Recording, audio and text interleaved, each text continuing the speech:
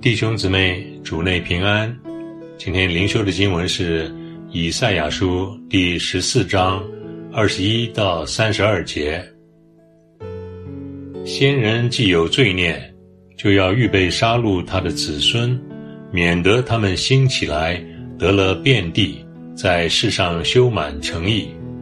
万军之耶和华说，我必兴起攻击他们，将巴比伦的名号和所剩余的人，连子带孙一并剪除。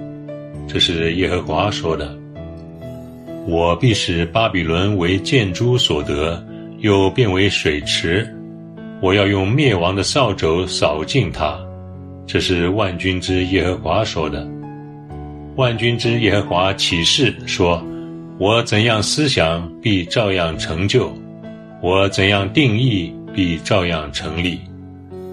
就是在我地上打折亚述人，在我山上将他践踏，他家的恶必离开以色列人，他家的重担必离开他们的肩头。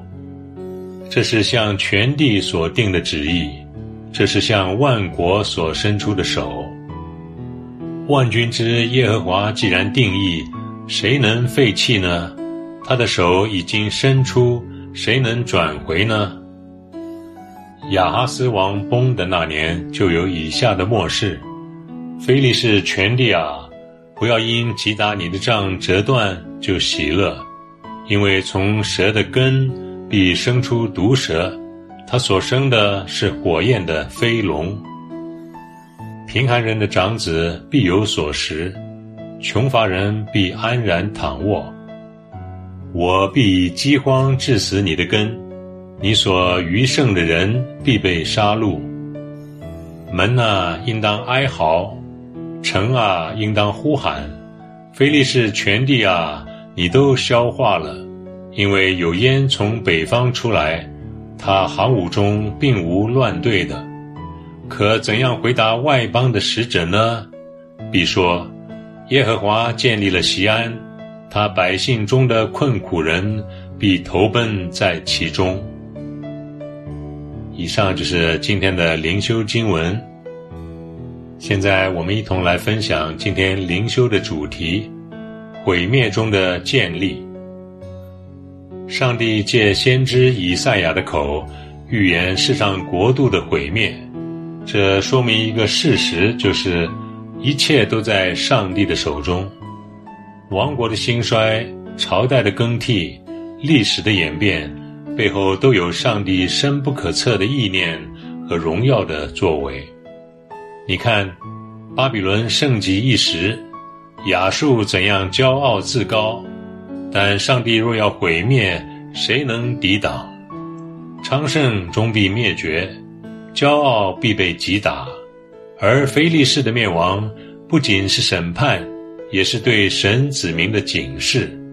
随从非利士没有前途，唯一可依靠的只有神。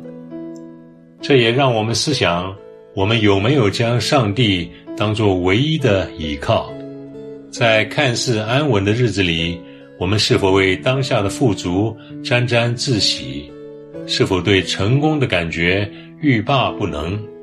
是否越来越多地寻求世间的享受和刺激来填补空虚？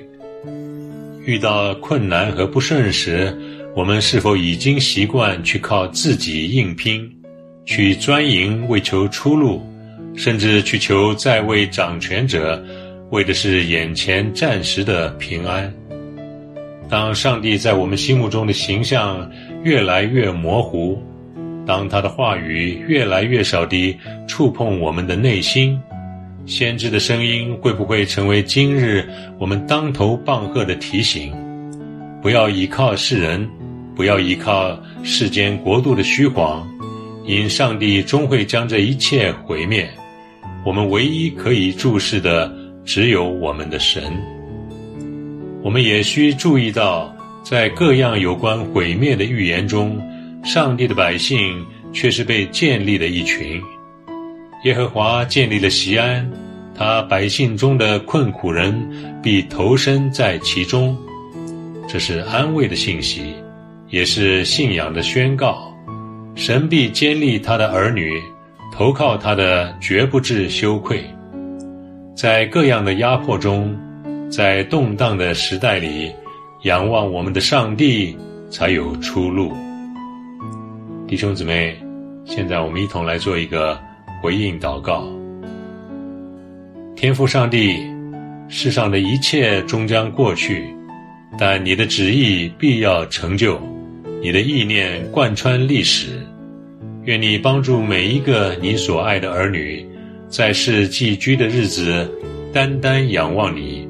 愿我的眼光能穿过所有身边的人和事，看到背后你的全能、你的旨意和你的荣耀。奉主耶稣基督的圣名，阿们。